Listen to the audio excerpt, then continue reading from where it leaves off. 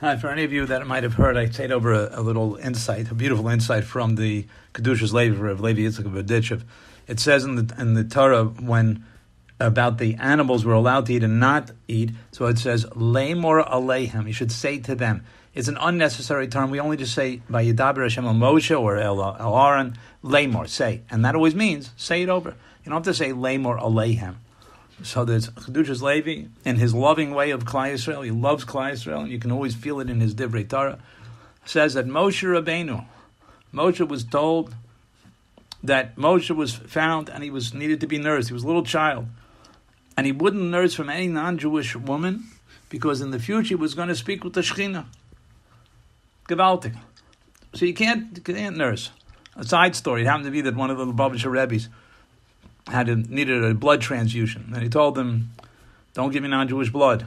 You don't have to believe the story, but there's a story that it's told.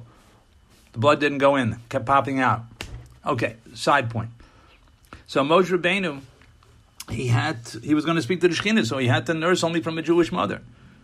So he said that the Navis and Yoel says that in the future that the Jewish people are going to be all Nevi'im. Hashem is going to speak to each one of us. So because of that, we have to be careful. Why? Because the Ramban says that if we eat non-kosher food, it affects our very being.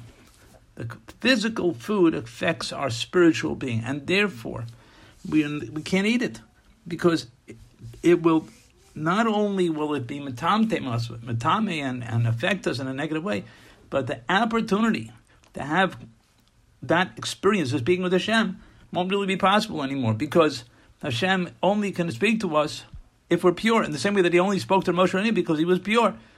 So that's why you've said, the Pasuk says, Lemor Aleichem, tell them, which means not that Moshe and Aaron should tell the Jewish people, but Lemor Aleichem means Hashem's going to talk to them. Lemor, He's going to speak. Hashem's going to speak Aleichem to them, to the Jewish people. And because of that, they can't eat the non-kosher meat and all these non-kosher animals because it's going to affect their opportunity to speak to Hashem in the future.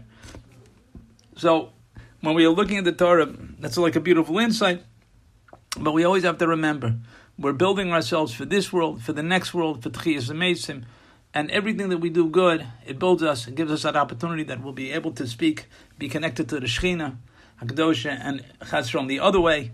We fall away from that, we lose that opportunity, so we should just be always careful and excited and doing our very best to do that which Hashem wants from us, and to know that the purity that's created in the end is going to create an incredible opportunity for us to be directly connected to and speak with Hashem.